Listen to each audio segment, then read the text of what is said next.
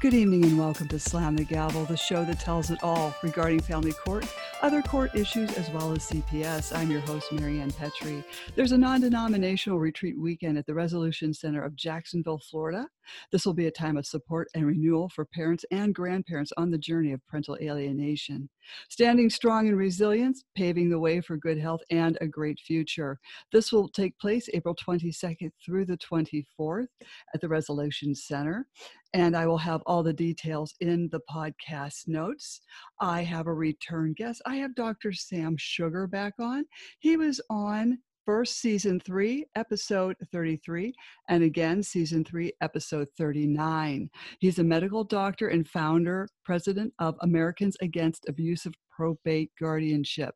This is an organization designed to help expose the corruption of this nation's guardianship systems. And I will have that website in the podcast notes. And we're going to talk about a very interesting case where an 18-year-old was abducted out of his high school. And there were reasons for that. So I welcome you to the show, Dr. Sam Sugar. Thank you. It's a pleasure to be with you. Glad to have you on, or back on. Yeah, me too. So this kid was 18, or he had a few months to graduate. He was going to graduate soon. Well, the story, as recounted to me on several occasions by his poor mother, goes like this. The background is that in the state of Florida, there is a fund that is designed to take care of the needs of children born with birth defects that will hamper their life. And this fund is funded by contributions from every single doctor in the state of Florida, even though I've never delivered a baby since internship. But all of us are forced to pay, and it's a good thing. A certain amount of money every year to this fund, which is now a multi-billion-dollar fund. It's designed to give money to the families of children born this way who will need help for the rest of their lives. So it is a very, very large target for people who are kind of mercenary in this area, guardians and lawyers. And this story involves a young boy who was born blind for one reason or another, although he had some perception of light and could get around with assistance. He was doing exceptionally well. He was a very good student, very popular, did everything a normal 18-year-old would do with some assistance, but primarily with the love and attention and dedication and devotion of his mother. He was getting along just fine, and the mother had the funds to make sure that his life would not be hampered by his disability. Mm-hmm. Well, on his 18th birthday, this young man was in school and was literally kidnapped out of his school by a guardian with court orders. And once that occurred, he was never, to this day, his mother has no idea where he is. Of course, the money that the mother was controlling to take care of this boy's life was confiscated by the guardian in the court, leaving this poor mother, Patty is her name, absolutely devastated for the rest of her life. She has no idea where her son is. And when I heard this story the first time, it's got to be 7 or 8 years ago, I could not believe it. This is too fantastical. It can't possibly be true. Sadly, I've heard similar stories or almost identical stories over the years about this particular aspect of how the guardianship system in this state of Florida and many others just like it functions as a way for people in the elites, the insiders in the court, to find ways to take other people's assets, and Mm-hmm. they can do it legally, and they have no fear of ever being called on the carpet for it. There's no fear of retribution. There's no fear of monitoring or lawsuits, because everything they do is protected by the signature of an administrative equity probate court judge who approves all this stuff.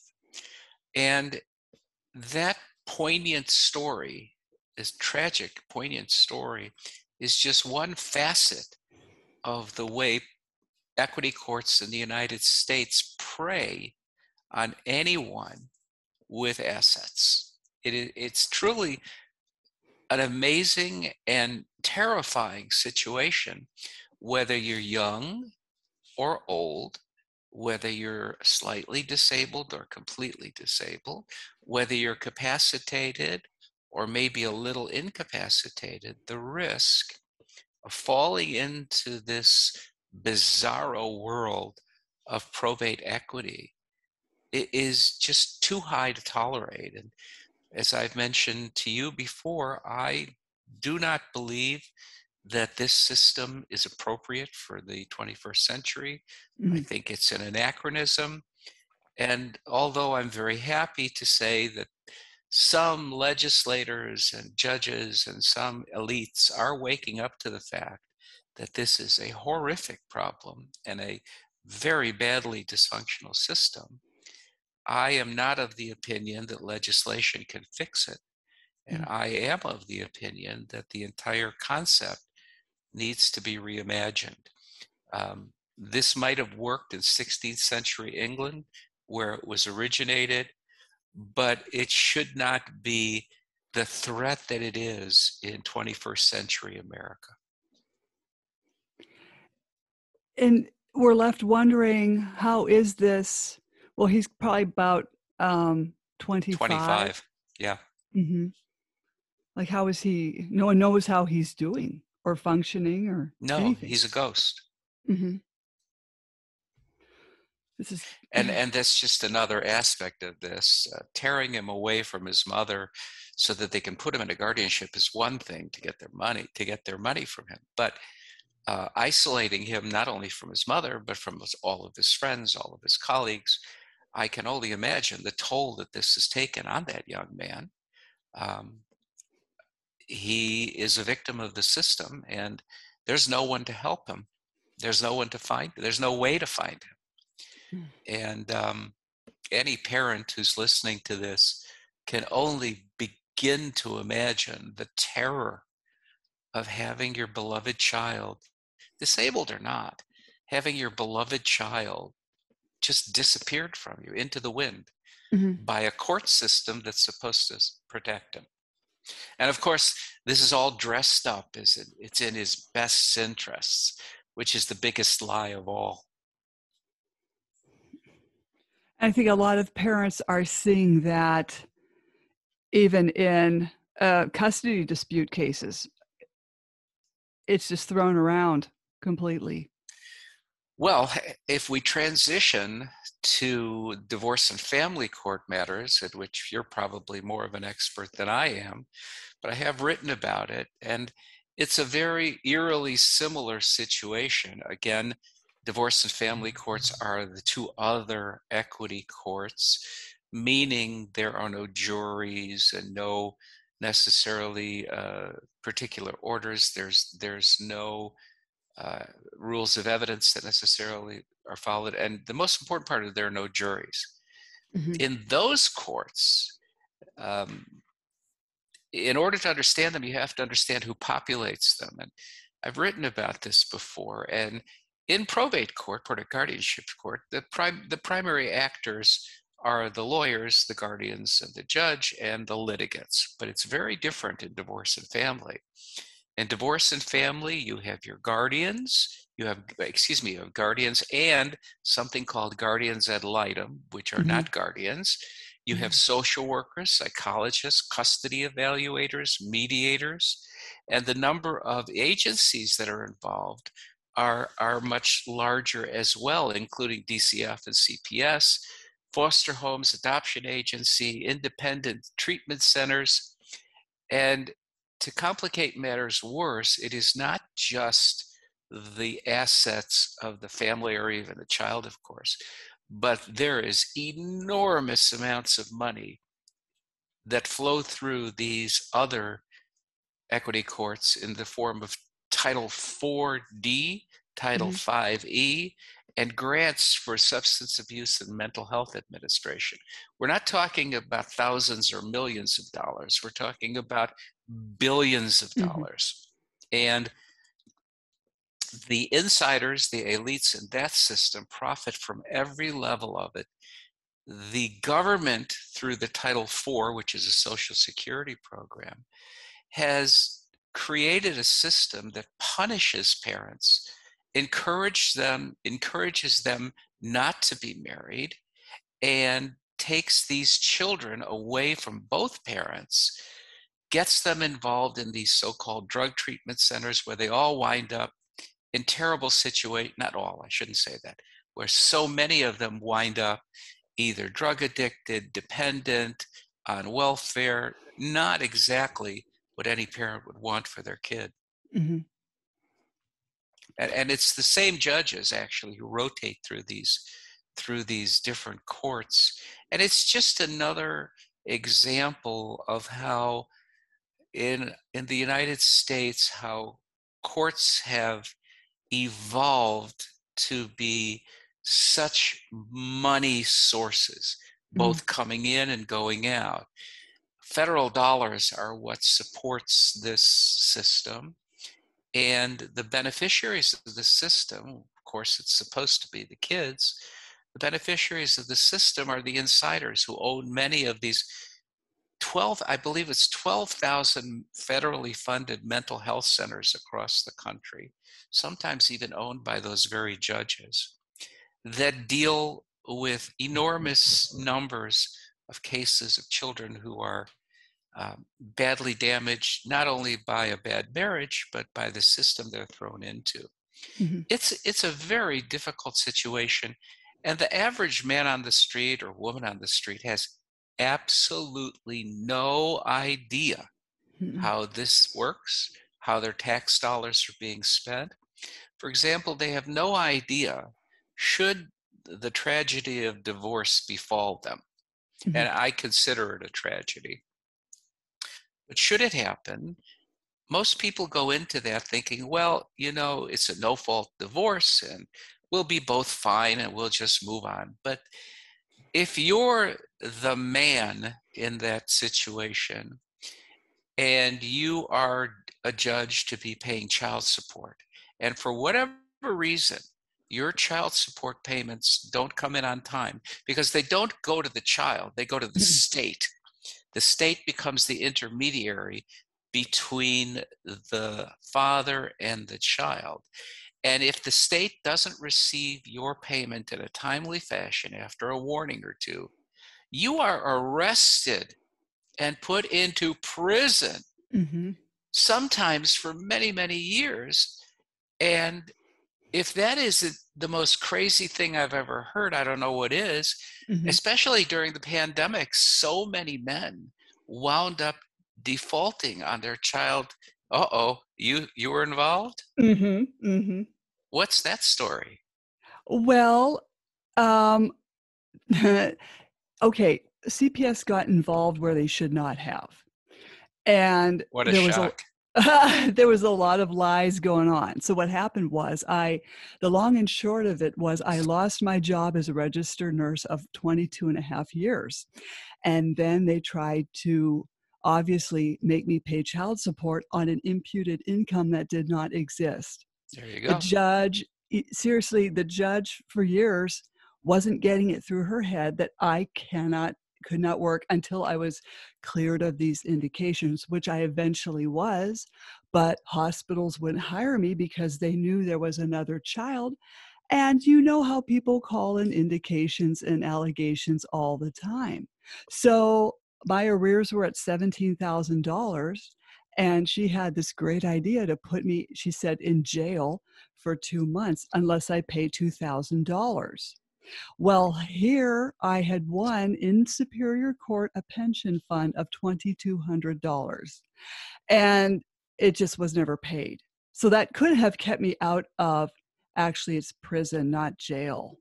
Yeah. So she was going to put me in there for 2 months. I only lasted 5 days because they would not give me my prescribed medication, which is a human rights violation.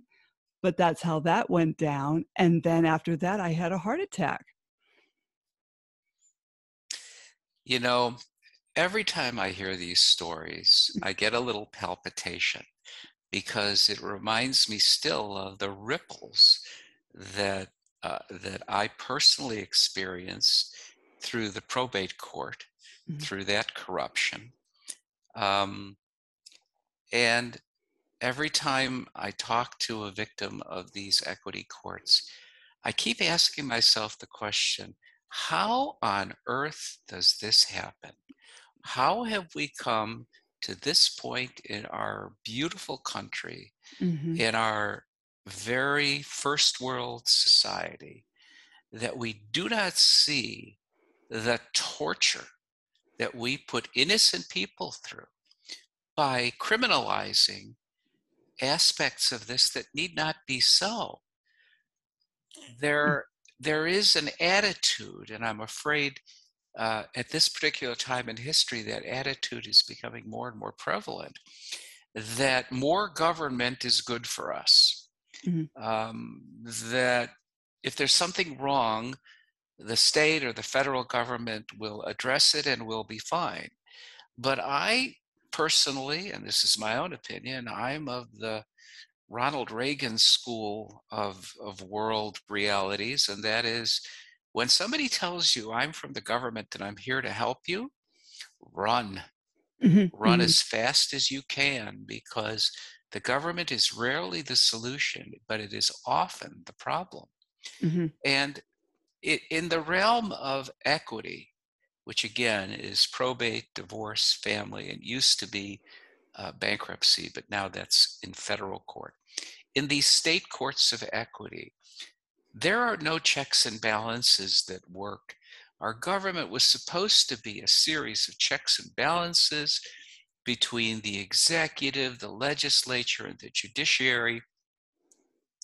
But the judiciary refers to itself as the only independent branch of government, and its checks and balances on itself are ludicrous and Mhm. essentially non existent.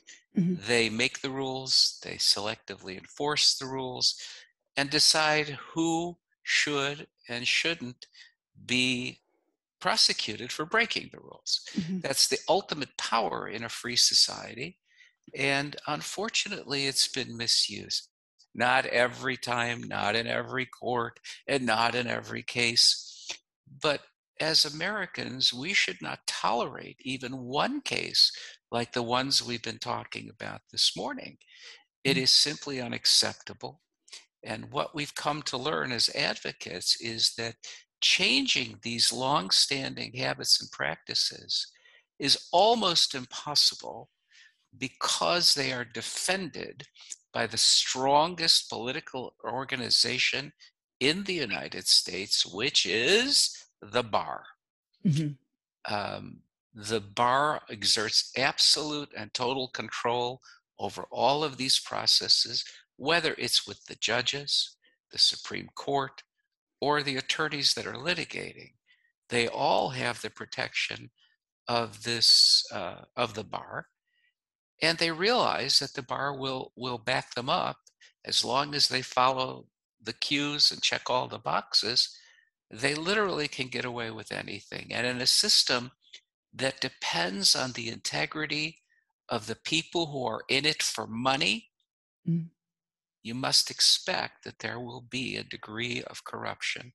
And in these situations where we're talking about the life of a child, or the life of an infirm elderly person, or any person who's vulnerable, that is the time where we as Americans must insist that these courts are held to the highest scintilla of integrity, Mhm. and they don't allow or condone any of this abuse that we see with incessant litigation, what you were discussing before, the potential criminalization of, of support payments, because they're very destructive and they benefit only the elites. Everybody else is diminished by this system.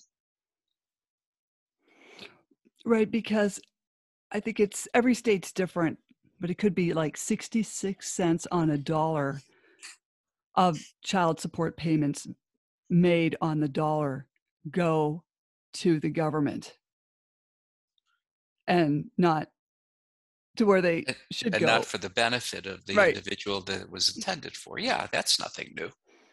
Mm-hmm. Big government does that. Mm-hmm. For every dollar, there's a story that goes around every legislative session, both in the state and at the federal level. When you hear grandstanding politicians talk about, we need to fund program XYZ, we need to fund this foundation, we need to Mm-hmm. fund this business organization. The joke is that all of the money that the federal government, that's our money, Mm-hmm. goes into these programs and grants, comes back to these very politicians in the form of campaign donations. It's Mm-hmm. a vicious circle, and the best example of it is in the defense industry, where enormous amounts of money are spent. There's a famous story about the $5,000, I forget, it's $5,000 or $10,000 toilet seat that the Air Force ordered. And of course, all of these expenditures are approved by legislators who, and the Defense Department contractors just turn around and recycle that money into the election fund of the legislator who approved it. It's a very perverse system, and we shouldn't be tolerating it, especially on the micro level, when it has such a drastic deleterious effect on families and individuals in them. The attack on our American families by our own government, I call it America's war on the vulnerable, is unacceptable, whether it's in divorce court or family court or probate court. What's under attack is family and family values. The destruction of the American family, which is now nearly complete, the number of children born into single-family parent homes, the number of children who are addicted to serious drugs, the number of children who require heavy doses of psychotropic medications, the number of children who are ADHD, who are taking Ritalin or something like that. It's staggering. And from my perspective, a lot of it has to do with the disintegration and the devaluing of the two-parent home.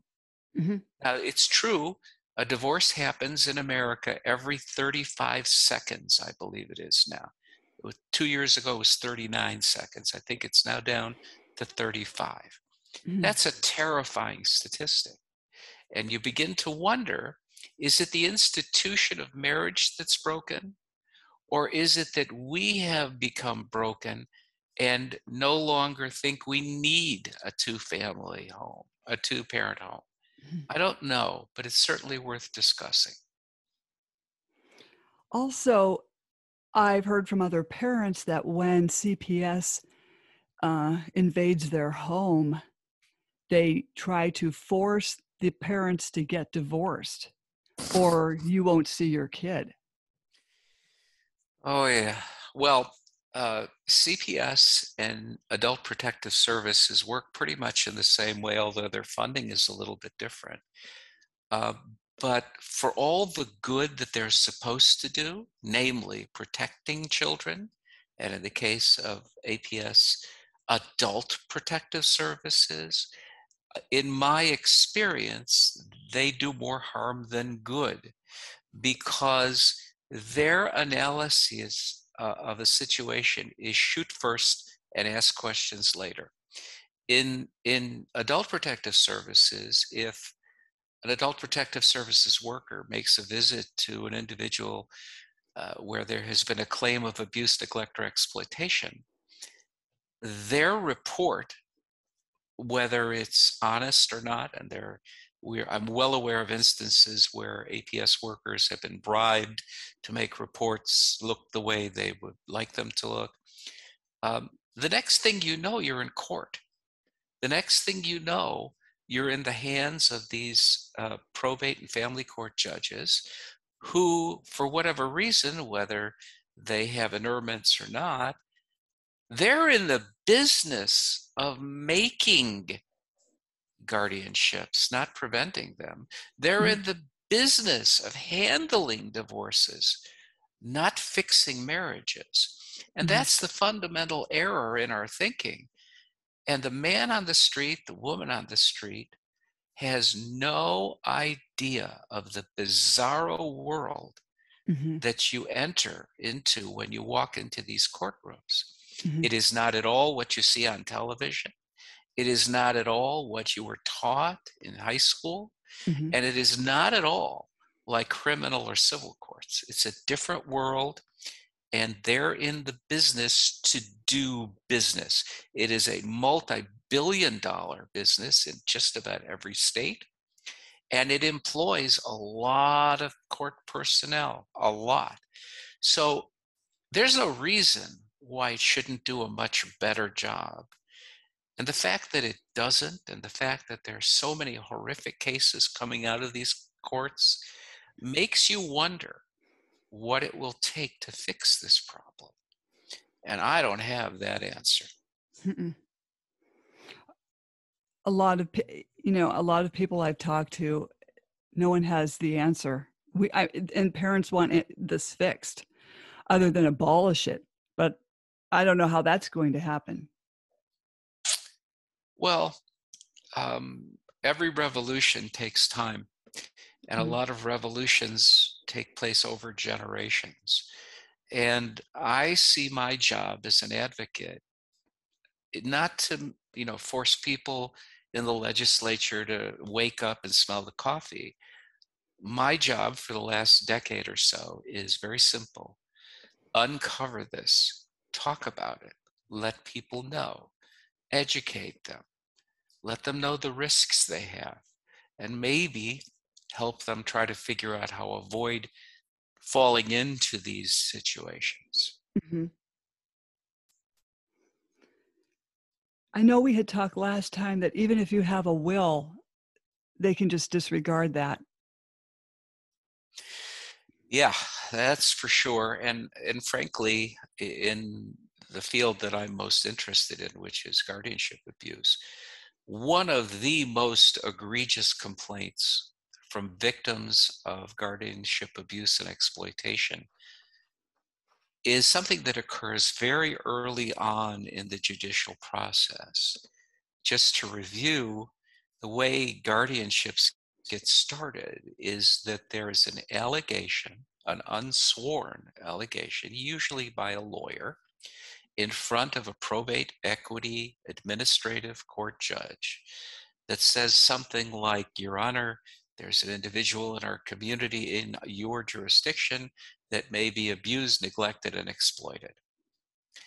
When that happens, the judge has a reason to push the button on an ETG, an emergency temporary guardianship, which is a misnomer anyhow, because they're not really emergencies and they're anything but temporary. And what happens next, within a very short period of time, while the allegedly incapacitated person is supposedly being thoroughly examined, which never happens, is the issue of whether they have advance directives. Now, in every case that I'm aware of, with only a couple of exceptions, in every abusive case, the allegedly incapacitated person had advance directives. They spent the money, they hired an estate lawyer to lay out their plans for what would happen if and when they ever needed help, meaning they were incapacitated. And those documents include a durable power of attorney, a healthcare power of attorney, and a will. You write those so that when the day comes when you need them, they will be adhered to, and the court will recognize them And of course, do exactly what you've written, because who is in a better position to determine what your best interests are than yourself? Mhm. So you spend thousands of dollars to write these documents, and ultimately they come to the probate court where they are challenged. And the greatest trick that the probate litigator has is to claim that these documents, written years before when there was no question of incapacity, because you can't write these if you are already incapacitated, Mhm. but they claim, oh, Your Honor, no, no, no, no, no. You can't allow those because they were written under undue influence. And that's a phrase we should all be aware of, because it is a trick of the trade to allow the judge to look at these advance directives and negate them and nullify them, saying, well, how do I know when these were written that the person who we're thinking is abusing this person, usually a child, an adult Mhm. child of an elderly person, didn't exert undue influence on this now incapacitated person? And so how can we trust these? And no, I'm going to throw them out. We're going to start all over again. And I, the judge, will determine what's in the best interests of the ward.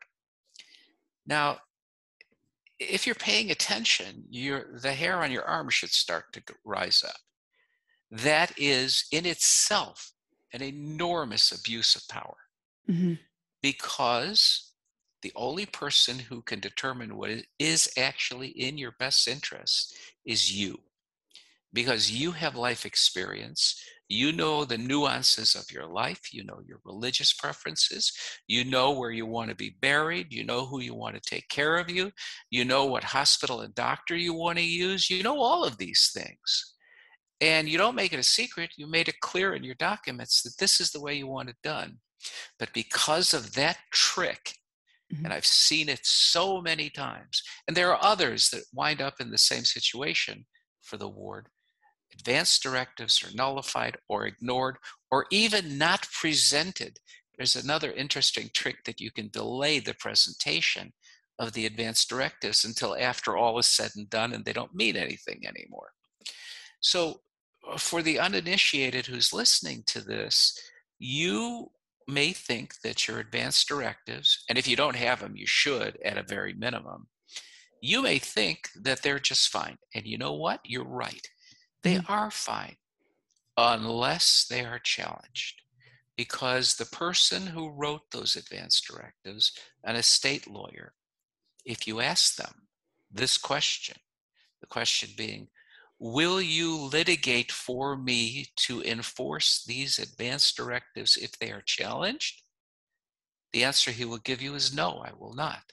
I'm not a probate litigator. You'll have to hire a probate litigator.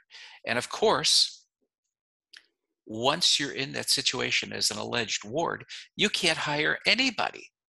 The court takes away your right to hire an attorney, as well as to vote and live where you want and associate with you.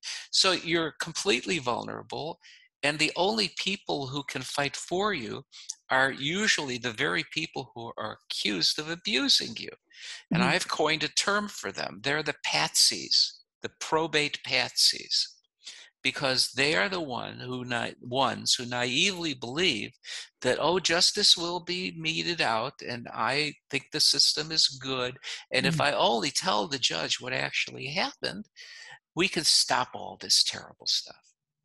And that's why they're patsies. Mhm. They are taken advantage of. They are easily deluded by their own biases and beliefs, but they have no idea of the war that they are about to enter into, which will see them lose their beloved parent, be isolated from them, go broke hiring lawyer after lawyer after lawyer who cannot pierce this system, and they will watch helplessly as their loved one is sucked into this dysfunctional, dystopic guardianship machine. They enter the machine as a living, breathing human being with a vulnerability or a disability or some form of incapacity.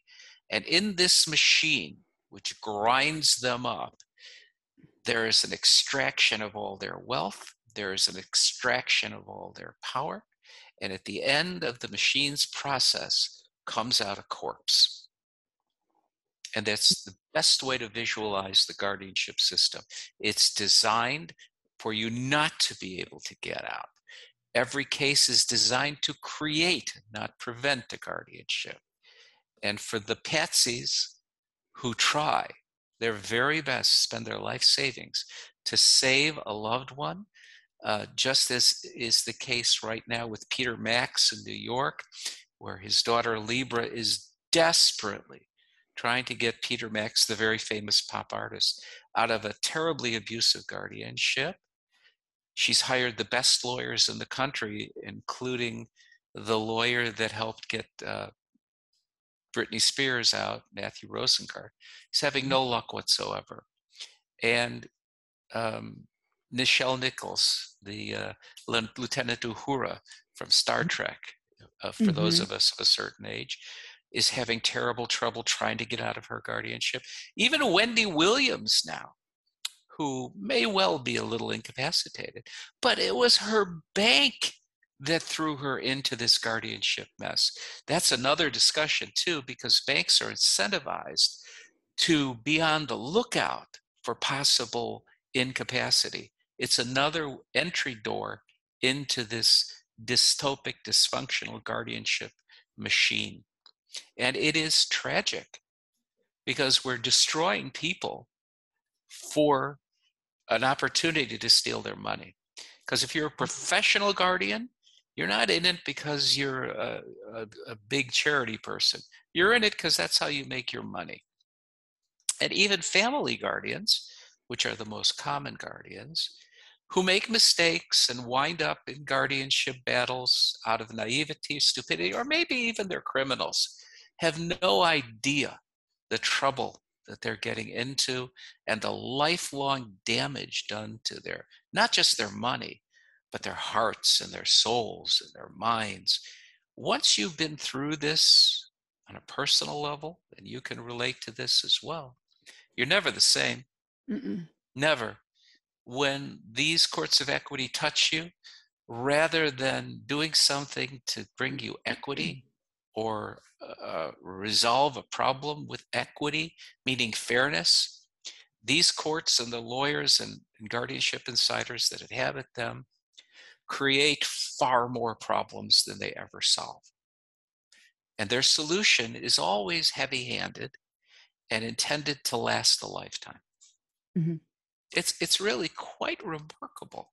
And when you step back from it and see the terrible damage, the wreckage of lives and families that goes on for generations, because this truly is an intergenerational thing. The ripples from this throwing this rock in that ocean go on forever. Everybody in the family, whether they're the ones who wanted guardianship or the ones who didn't, everybody who's associated with that ward is affected, some much more than others. And for the people closest, the people who fought against the guardianship, their lives are ruined. I'm reminded just a couple of weeks ago about the awful case of a guardian named Linrod Douglas in Florida, who had a bunch of wards, and complaints about him date back a decade or more. He stole only about $500,000. But he did it from a bunch of different families, so there were many, many victims. The complaints about him were horrible, and they were ignored repeatedly. And the result of that ultimately was with some new blood in the OPPG, the Office of Public and Professional Guardianship, and with real persistence on the part of some of the family members, this man was brought to justice, and he is now serving 10 years, which is not enough. But he wound up destroying the lives of dozens of families and being very much a big part in the death of a number of the people he was in charge of. It is a very difficult lesson about the dangers of the power over other people when you're a guardian. And as we talked before, these guardians are not even adequately educated to do so. Doesn't take much to be a guardian, just a high school diploma. Yeah, and a couple of other criteria, but you're right. One of my favorite little stories is earlier on in my advocacy, I started researching the backgrounds of a number of prominent guardians, especially those who were presidents of guardianship associations or very active in them. And I will never forget the the research I did into one particular guardian who was very prominent at the time, the president of her local guardianship association. And her stated profession was dog walker. Mm-hmm. She had graduated high school. She did not have a criminal record. She had never committed a felony. She did take a rinky-dink 40-hour, supposedly, course. So she qualified to be a guardian. And for some reason, judges depended on her to do the work that they assigned to her in a good way. And she got lots and lots of guardianships. But complaints about her went back for years and years.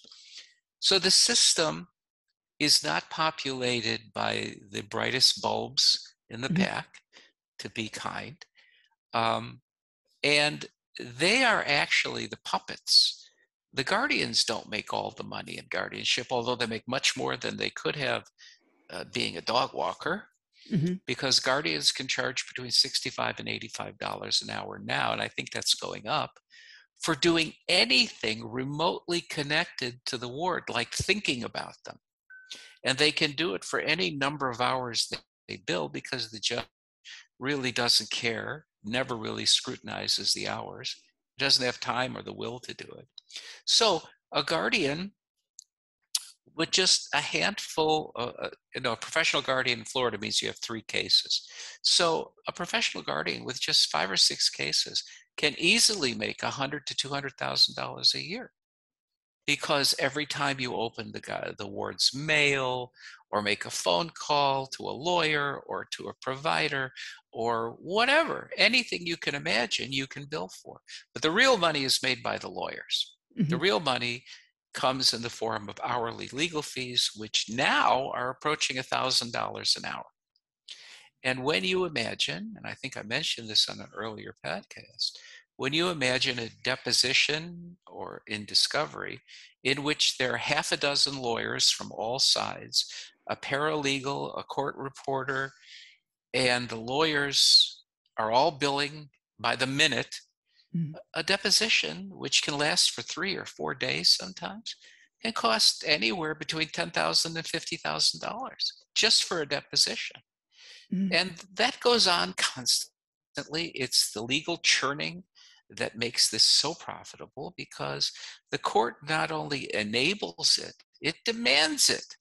So to the naive individual who's listening to this, my best advice is do everything you can possibly do to avoid ever stepping into divorce court, family court, or probate court. They're not kind places. Beware all ye who enter. And that's what I've been directing my efforts to lately, and that is devising ways to avoid probate guardianship, which I must admit is sometimes impossible when there are very determined people who absolutely insist on putting someone into a guardianship. If the judge is in the business of creating guardianships, you will be in a guardianship, and getting out is almost impossible. But not all guardianship judges are like that. There are some excellent judges that I've met and I have a relationship with, and whom I respect greatly. There are some very good people in the investigative area and the administrative area, but they're overwhelmed by the sheer number of guardianships in the state, which, as I've mentioned before, nobody really knows the number yet. But a guess is between 50 and 75,000 in Florida, between 1.5 and 3.5 million across the country. That's a lot of people and a lot of money. And that system is designed to extract that money and redirect it into the pockets of the court insiders. So again, to the naive individual who has never experienced this, believe me, you don't want to have anything to do with these courts, simply because, if for no other reason, they're so unpredictable. Mhm. It depends on one person's point of view, that is the judge, and how he feels that day, who's in his court that day, Mhm. whether he's feeling charitable or benevolent or angry or constipated or whatever. Right. Um, it is too unpredictable. Mhm. And so I've been directing my efforts lately, and particular on advanced directives. Advanced directives, as I've mentioned earlier, are the critical documents designed to prevent guardianships. That's what they're for. It's to allow you to direct your care and the care of your money and estate when you no longer can. Your will tells the court, and the court is pretty much constrained from deviating from it. Your will is for after you die. Mhm. But before you die, your advanced directives are supposed to be how things are handled by your choice. Mhm. Now, let's assume that an advanced directive is the most effective way to avoid a guardianship, knowing well that it may not work. Because, as I told you before, the attorneys who litigate this stuff are really smart. They've been at it a long time. And if they really want to abrogate your advanced directives, it's very easy with a complicit judge. It's nothing to it. But assuming that you're in a district that has good judges and at least somewhat honest lawyers, your advanced directives are the best way now to legally prevent a guardianship. Of course, preventing the situation that led to the allegations of abuse is the best way, which means you have to solve your family disputes. But in my experience, that sounds nice, but family disputes go back all the way to childhood, usually. One child doesn't feel loved as much as another, Mhm. sibling rivalry, parents choosing special children and favorites. Those deep, deep scars in families don't heal. Mhm. And when one family member in the circle of trust of an elder, of a parent or a grandparent, when one family member in that circle of trust decides that they're not being treated fairly, or that they just simply want their inheritance early, that's how these things start. Mhm. But telling people to fix their family problems is a nostrum. I wish it were true. I wish it were possible, but in my experience, it's very difficult. So, other than leaving the country when the threat comes, because that's about the only thing that ever works, Mhm. and it has its own series of pitfalls and problems, and they're serious. Having a really good set of advanced directives, not just the standard stuff that any street lawyer will do for you, is probably one of the best ways to do whatever you can in advance to never get into these situations. And on our website, which is www.aaapg.net, I've posted, and again, here's my disclaimer: Dr. Sam Sugar is not an attorney, and I do Mhm. not and cannot give legal advice.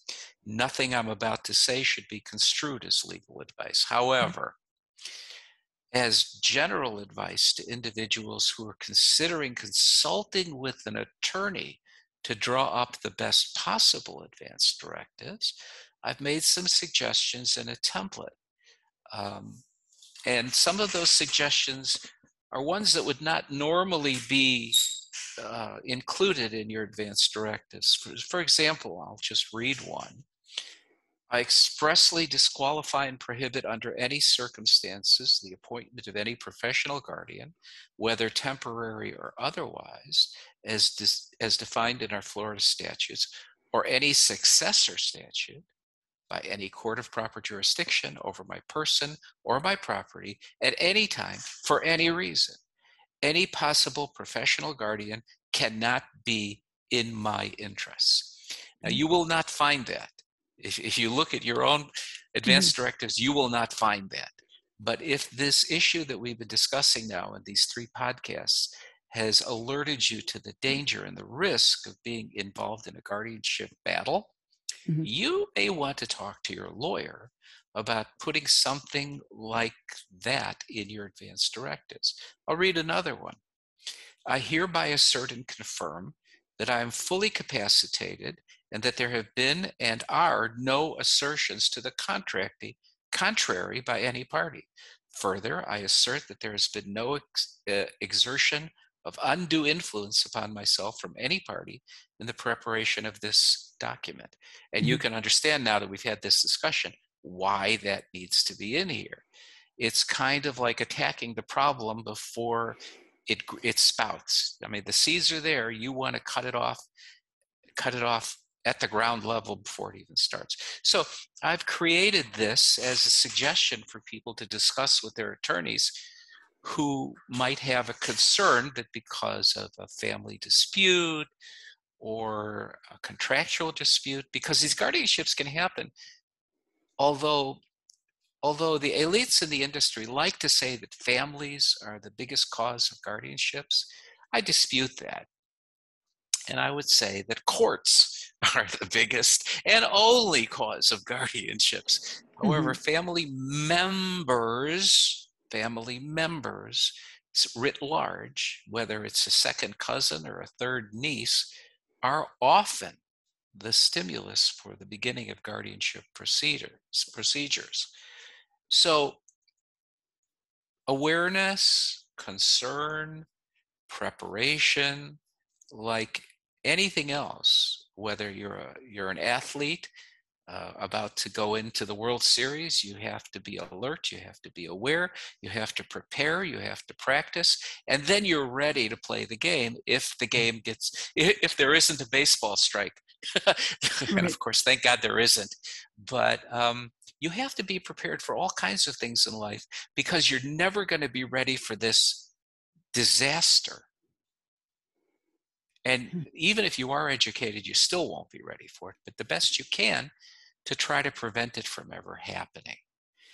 And that's still my best advice. Once these divorce and family courts cases get started, they just go on forever.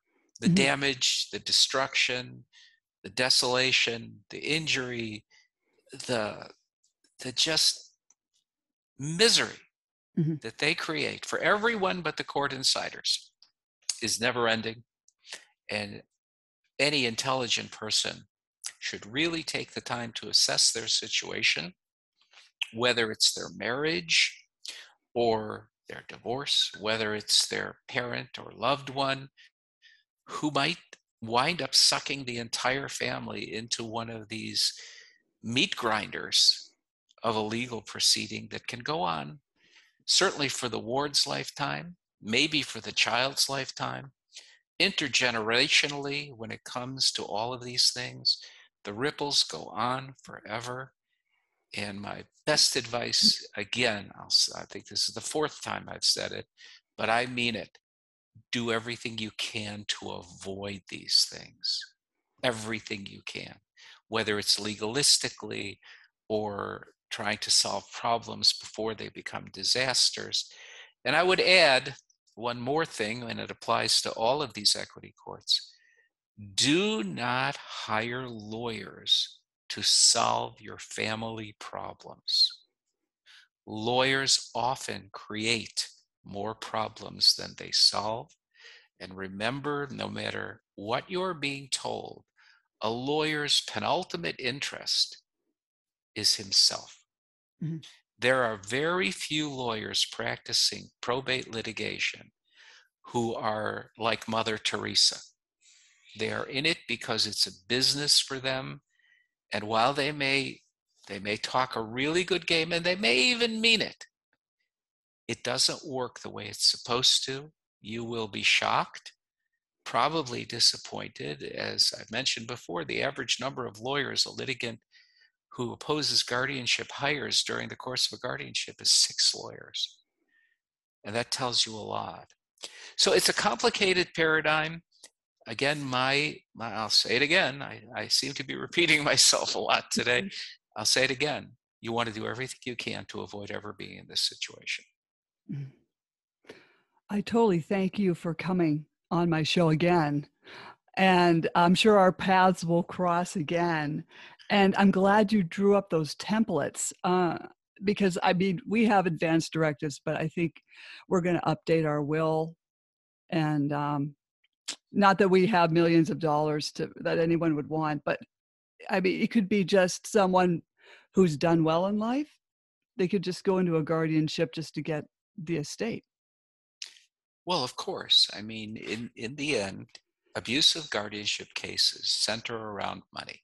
Mm-hmm. That's why there are so very few abusive public guardianships. And there are plenty of those, but we don't hear about them because there's nothing to litigate over. I will share, in the little time we have remaining, an interesting story about one of my colleagues who tells the story of an individual who was destitute and wound up in a public guardianship. That means that the state is really responsible for their welfare, and public guardians are very different than professional guardians. They get paid an hour, they get paid on a salary, and I have no complaints about them. I'm sure there are issues, but not from me. Well, as it turns out, this one public ward won the lottery. And he was immediately transferred from a public guardianship to a professional guardianship. Now that's and if that doesn't tell you everything you need to know, this is all about money. Mm-hmm. All of the probate matters are only solved because they're involved with money. And we're talking about big money, the earnings of a lifetime, savings, investments, homes, cars, jewelry, artwork. It's a lot. And when somebody else wants what you have in America, they'll find a way to get it. Mm-hmm.